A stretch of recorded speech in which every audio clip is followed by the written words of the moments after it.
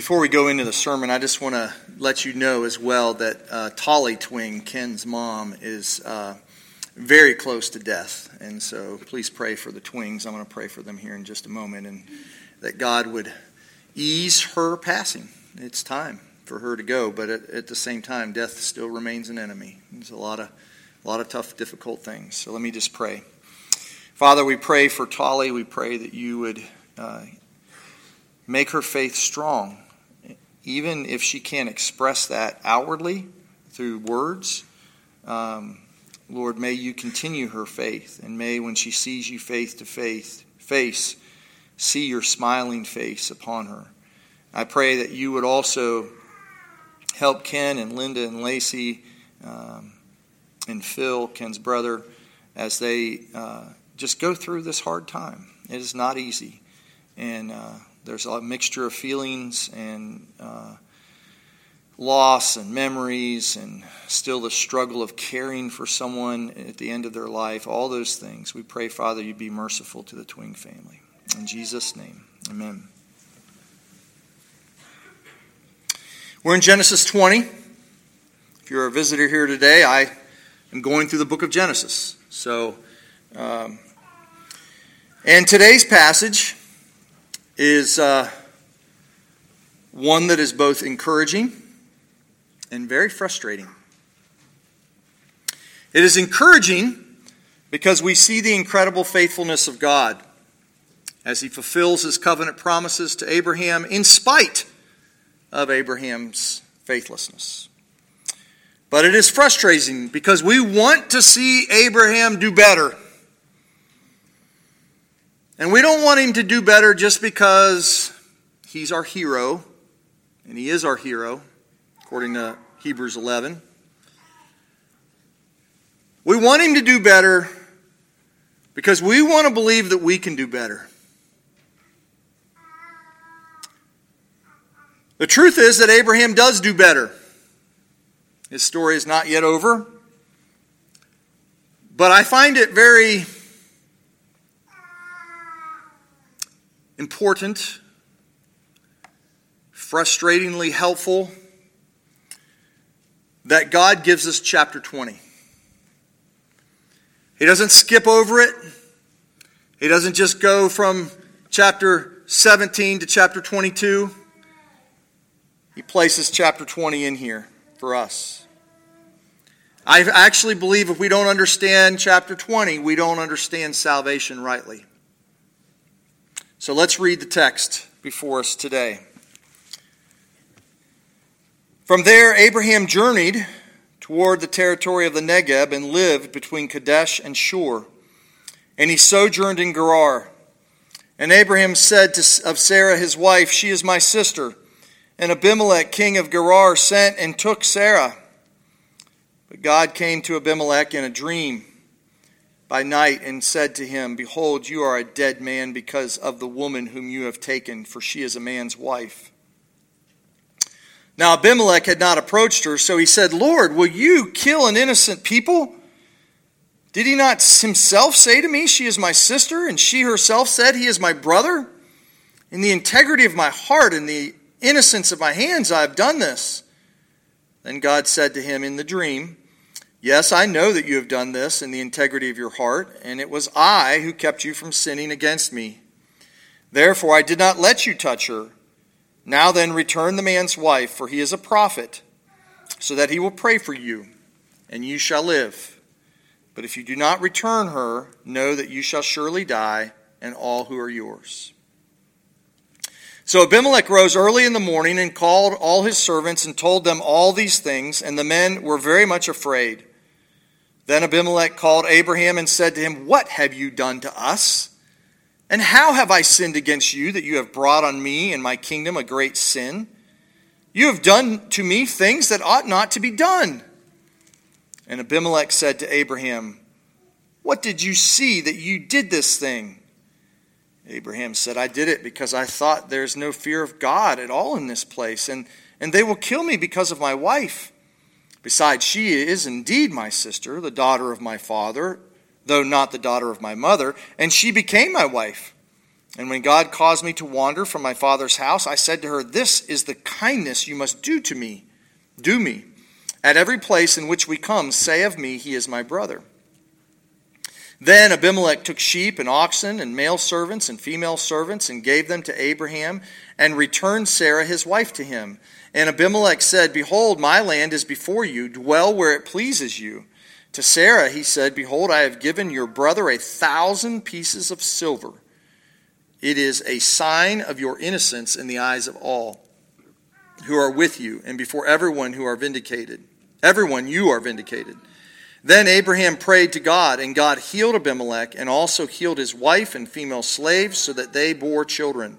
For the Lord had closed all the wombs of the house of Abimelech because of Sarah, Abraham's wife. When we last saw Abraham, he was interceding for Sodom. He was concerned for his nephew Lot. He was also concerned that the God of all the earth would not punish the righteous with the wicked. And God hears the prayers of Abraham. Lot is saved along with his daughters. Now I wonder, it really, when you see the things that God does include in Scripture, always understand that he has a point. You may not always know why he includes these things, but he has a point, because there are so many questions that you have that he doesn't answer, that when he does say something, you go, oh yeah, he has a point here. Don't you wonder if Lot and Abraham ever met again? I mean, did they ever talk? Lot said, man, who got me out of there? And Abraham said, yeah, I was praying for you. We don't know any of that. We understand here that Lot, he goes to a cave and flees to a cave. Abraham moves to Gerar. Now, Gerar is moving towards the coast of the Mediterranean. It's where present-day Gaza is. And it's hill country. It's good grazing ground. It's not incredibly fertile. It can be dry there. But you have to understand, and this is another thing I try to bring out as much as I can, Abraham is 100 years old. Sarah is 90 years old. Can you imagine picking up, I don't care how many servants you are to have help you, picking up and moving to a new home to live in and fearing for your life? And when you think of that 25 years prior to this, God had told Abraham to leave his home and he would give him another home. And here Abraham is still 25 years later going, where is my home? It's not easy. You read it and you're just, Abraham, he moved. Who cares? That's a big deal, he moved. The older I get, the less I want to move. And as you read this story, you go, is this deja vu? I heard this before. Haven't we done this story before? And in fact, we have. In Genesis 12, Abraham had gone down to Egypt. And there he was afraid for his life. And there he actually says the same lie of deception to the Pharaoh at that time. We've been here before. And so we ask ourselves, why does Abraham have to do this again? Why must he have another season of unfaithfulness? Hasn't he learned this lesson? Of course, we should all be saying, I have to learn repeated lessons as well, don't I? And I think it was this story, maybe other stories, maybe David with Bathsheba, I don't know, but this story and others that are in Paul's mind as he, in 2 Timothy, ponders this common saying. We don't even know exactly where the saying comes from in 2 Timothy 11 through 13. So let me just read it to you again. Danny read it during the scripture reading. The saying is trustworthy. If we have died with him, we will also live with him. If we endure, we will also reign with him. If we deny him, he will deny us. If we are faithless, he remains faithful, for he cannot deny himself. Now, just briefly, as kind of setting up this whole story, I want to just make some statements about those four statements in 2 Timothy. The first one is if we died with him, we will also live with him. That makes perfect sense. It speaks of our union with Christ, right? It is a promise to us that as we trust in Jesus Christ, we have died with him on the cross, and we were promised new obedience, that we would walk in obedience to him, maybe not perfectly in this life, but certainly perfectly in eternity. And so this promise, you died with him, you live with him. Isn't that encouraging? Second one is, if we endure, we will reign with him. In other words, if we will endure the sufferings of this life, and not shrink away from that, and even persecution, if we say, yes, I'm enduring this because I love my Lord, then we will reign with him. That makes perfect sense. The third statement makes sense as well. If we deny him, he'll deny us. So the idea of, forget you, Jesus, I'm going my own way, doing my own thing. This complete denial of him, utterly rejecting Jesus, turning away from him as like, I don't believe in your promises anymore. On the judgment day, you'll experience him denying you. I mean, those are all they're just clear statements. They make sense to us. But the fourth statement doesn't even fit the pattern. You want to hear a but. You want to hear some kind of contrast. There's not even a contrast in it. It just says, if we are faithless, he remains faithful, for he cannot deny himself. What does that even mean? Sounds good. I heard some people saying, amen, as Danny read it earlier. But what does that even mean? What does that look like? This is the lesson of Genesis 20, I believe. Not just me. It's clear from the majority of commentators that I read. God has staked his entire name, his entire reputation, on being faithful to fulfill his promises to Abraham. If those promises were only so good as Abraham remained faithful, Genesis 20 would nullify all the promises. If the promises depend on Abraham's faithfulness, Sarah lives out her days in a harem in Gerar. Abraham would have been forgotten, and let me tell you, the gospel would be forever changed. Actually, I would say there would be no gospel. What sort of gospel would it be if I told you, you can have salvation if you will remain perfectly faithful the rest of your life? Could you be saved? I couldn't.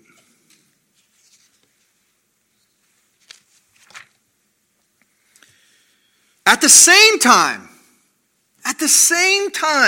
you can't say that without saying this. If the gospel is not going to leave you faithless, I mean, that wouldn't be a gospel, would it? We need somehow a gospel that is able to deal with our faithlessness and yet make us faithful. Now, the only person that will know that, or two, Danny will know it, but is Mike here? There he is. Mike's here. Mike actually took classes from this guy, John Currid. But I was reading his commentary on this passage of Scripture. And this is what he says. And I'll probably read this twice to you here and then later on because it's such a powerful quote. Each of us has deeply worn channels of a corrupt nature, besetting sins that refuse to let us go. And these sins come in cycles. They revisit us time and time again. Similar situations lead us to act in a similar vein. But, as in the case of Abraham, God continues to bring the situations upon us, very, very important, so that we should see our sin and that we should turn to Him. That we should trust Him and realize He will protect us. Such repetitive cycles highlight our besetting sins, but they also point to a solution, which is complete trust and faith in God. That is so helpful. When a Christian struggles in a besetting sin or a repeated sin or fails again, and he begins to say, why is this still here? What is going on with me? We have to understand God's sovereign faithfulness. We need to understand that we need to turn away from our faithlessness. We need to repent and turn back to God. But we also need to understand that our faithlessness is not larger than God's faithfulness. And that's easier said than done. Our failures bring us to doubt God's good work of salvation. We want to know why God has not made us perfectly faithful yet. And I love this story, and I'm frustrated with this story because it speaks to my own heart.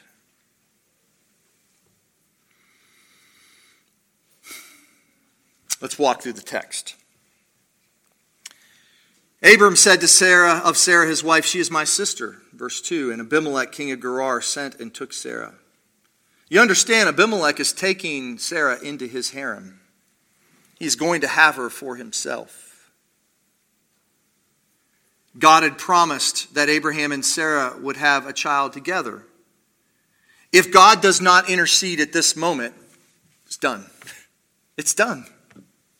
And He doesn't intercede because Abraham is pleading for Him to intercede.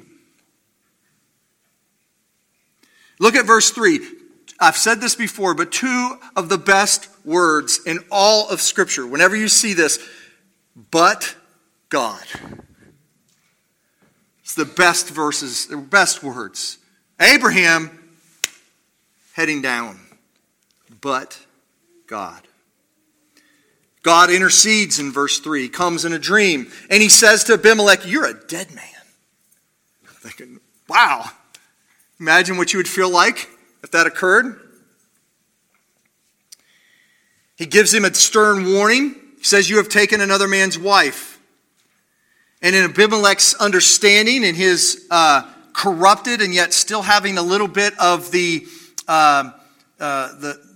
image of God in him, he believes that it is wrong to take another man's wife.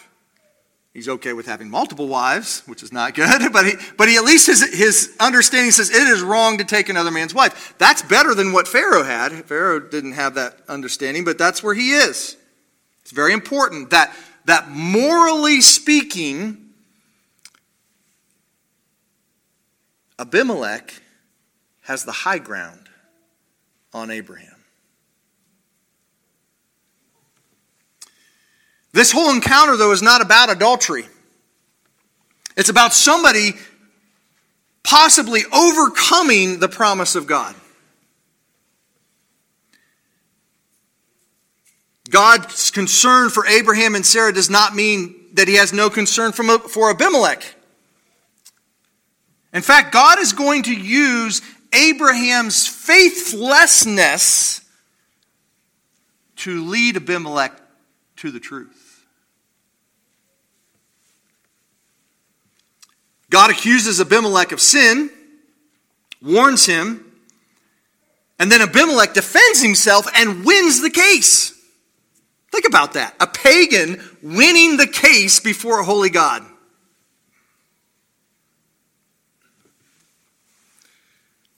Now, we're told repeatedly in this text that Abimelech never touches Sarah. That's one of the key things. God has said, no, she's mine. I'm going to protect her. So it's really pretty amazing.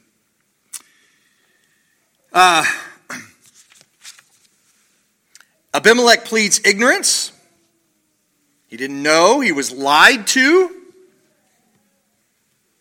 Abraham is the one at fault. And God says, yeah, you're right.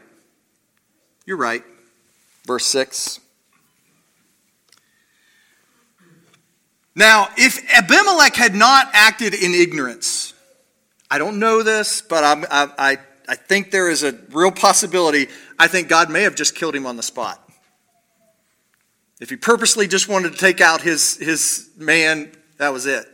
And God seems to say to him, I knew that you did this with the integrity of your heart. That's why I'm coming to you in a dream. That's why I'm warning you so that you can change your behavior. I don't want you to die in this.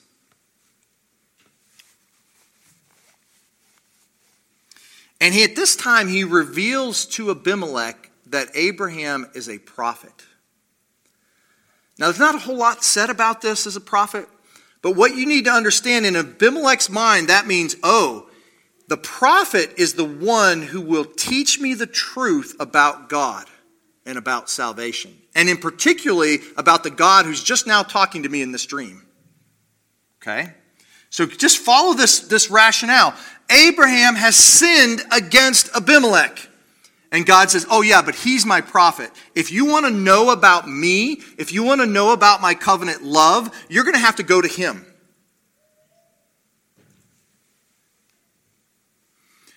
Just think about this. If Abraham had offered his wife, right, and then he came right up here and stood to preach to you, you'd be like, I want to learn from him. You see how, this is really powerful stuff. It's scary almost. He will pray for you and you'll live. I could my own heart would be like, but I'm the one in the right. I should be praying for him. Then God gives another warning. He says, look, if you don't return this woman, you're dead. And all who are in your household are going down. And this fits perfectly with the original promise in Genesis 12. Those who bless you will be blessed. Those who curse you will be cursed. God is talking to Abimelech, but he is speaking to us and to Abraham. You see, Abraham gets into this situation because he does not believe God will take care of him. And through God's intervention, God is teaching Abraham that his faithfulness is larger than Abraham's faithlessness. Abimelech heeds the warning. He tells his servants. His servants are very much afraid. We're not told yet why they're afraid. That'll come in verse 17 and 18. But it's like they all go, oh yeah, we better take care of Sarah and Abraham. They all agree. And this, I think, is a very important step in this process, because if you're a king and you take someone into your harem and then you immediately send them out again, it's like, why did you do that? It would almost brought shame on him. And he explains to them what's going on. And in all of this, everybody in Abimelech's household is going, oh, so this man Abraham is the prophet of whom we must learn about salvation.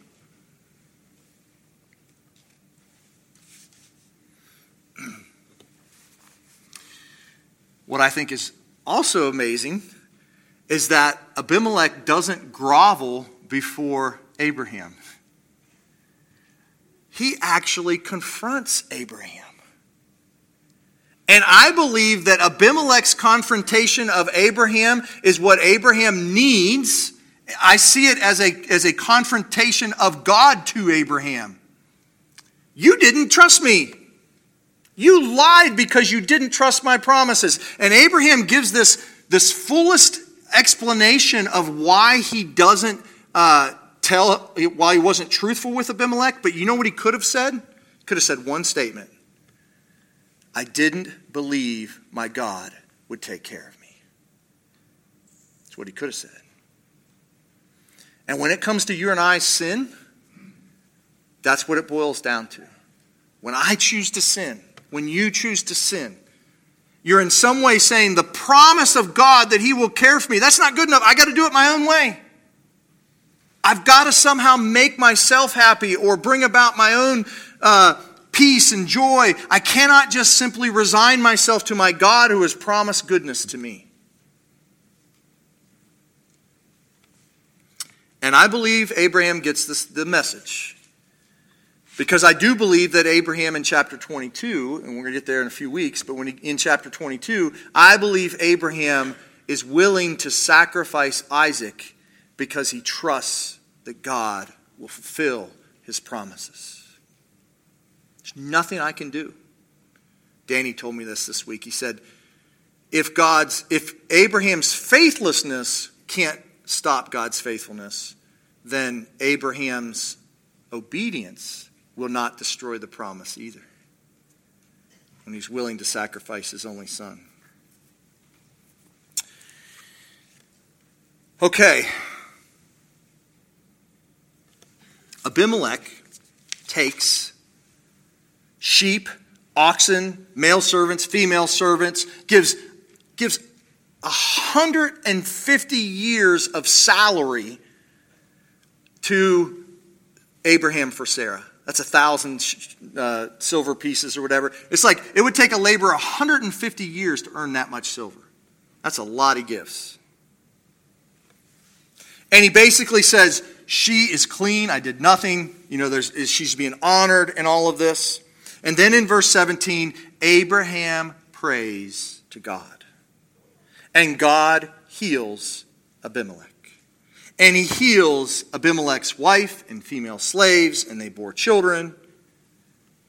Wow.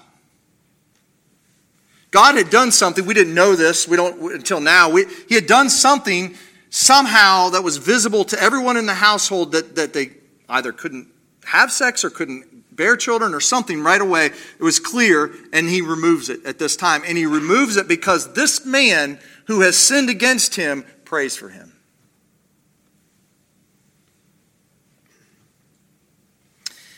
Bruce Waltke says it well. Although Abraham is in the wrong, Abimelech must ask Abraham, God's elect instrument of salvation, to intercede for him, God's human covenant partner, who nearly brought death to Abimelech by his scheming, is still the means by which God gives life and blessing. Whew. Oh, it's nice when you're sitting on the mountain, not the mountain, but he's overlooking Sodom and he's saying, God, save them. Now, in the moment of his being unrighteous, God still says, you're going to pray to bring blessing. Now, some may twist this into teaching that it's okay to remain unfaithful. Well, that's silly. We know that from the rest of Scripture.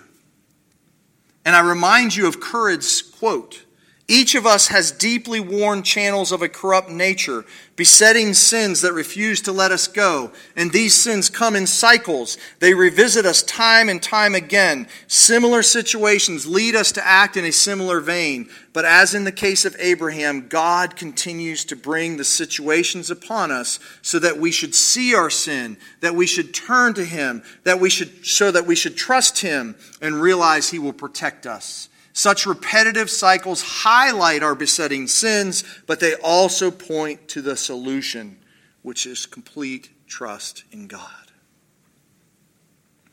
Have you fled to Jesus? Are you trusting in him and not yourself? This is my besetting sin. My default is to come back and trust in myself. That's my default. If Jesus isn't working real good, then I'm going to figure out myself. I'm going to do it. But when you believe in Jesus, he unites you to himself. There is a spiritual bond such that where Jesus ends and you start is like, how do you figure that out? Because you are united to him. And you are to hear this. The promises that Jesus has earned for you are yours. And those promises are not dependent on your perfect faithfulness. I'm telling you, you will struggle your whole life to figure this out. I thought I figured it out when I was 15, and I'm still trying to figure it out today. When you endure pain, when you endure suffering, when these deeply ingrained channels of fear and unbelief raise their ugly head in your life, you will be tempted to disobey. And I'm telling you, as life goes on, God will prove himself faithful to his elect. Your faithfulness does not rest upon you. It rests upon being united to Jesus Christ. He can no sooner be unfaithful to you than he could be unfaithful to Jesus. That's why it says, if we are faithless, he remains faithful, for he cannot deny himself. Now, many of you know that I have this picture. I had to turn it around because I didn't want everybody to think that we're having idols in worship. Of Geronimo. That is a man that's got a lot of pain in his life. And I have this picture on the wall. Anytime I counsel somebody in my office, I'm looking at this picture. You think, why would I do that? Why would I have that picture in my office? Well, Geronimo is a very interesting guy. And I think he helps us in all this that we're talking about today. So I'm going to try to end this with his story, some details of it. When he's a young man, pagan, not knowing Christ at all, he's married, has a couple young kids, and the Mexicans come and kill his kids when he's away, and his wife, murder them. So you can imagine the grief of going through that kind of pain in your life. What kind of fears that would put in you over, in not only fears, but anger and frustration. And he goes on a tirade. He probably has killed more Mexicans than any one man alive. Vengeance. He's a murderer. Talk about you imagine living with the guilt of that.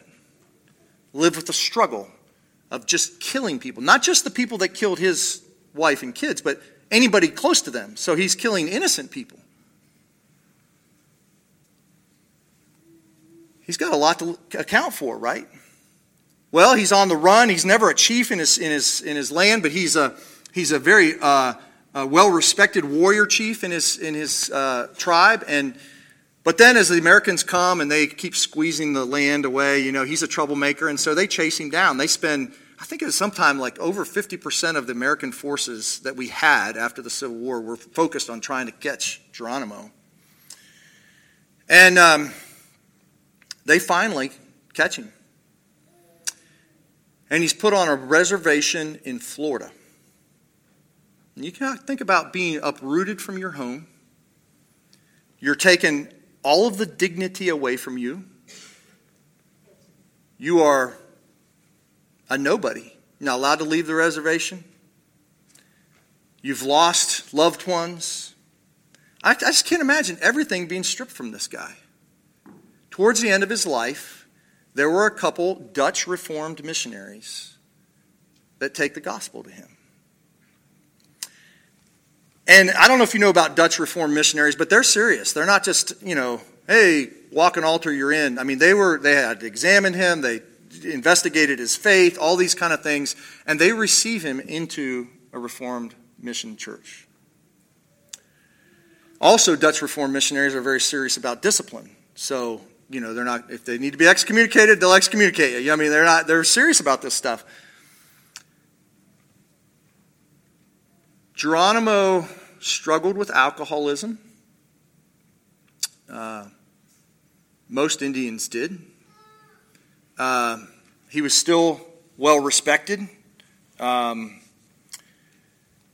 Anyway, he testified of his faith in the Lord Jesus Christ, not only to these missionaries, but to anybody that talked to him. The Jesus way was the way, his only hope of salvation. But I think he still struggled with many demons in his heart, in his life. I'm not Geronimo's judge. I don't know if he truly knew Christ, but I am not going to be surprised on the judgment day if I see him there. See him living with Christ in glory. And all of those hardened channels of suffering and pain and guilt removed. being perfectly cleansed. And I put Geronimo on my wall because I like the whole story of Geronimo, but because it's a reminder to me that the people that we minister to the gospel with are people just like him. You guys go through struggles. And the people that are out there that are going through life and of rebellion and pain and suffering, they need Jesus. And they need a God who is faithful even through faithlessness. That's what they need. Not so that they can remain faithless, so that he can continue to overcome and work. And that is our hope. And I pray that we would be that kind of church. That we would have high standards and want to go towards holiness. But we would also be people that say, oh yeah, you've blown it? Okay, we have a God that can overcome those who have blown it. That's what we want to be. Oh, for grace to trust him more. For he cannot deny himself. Amen.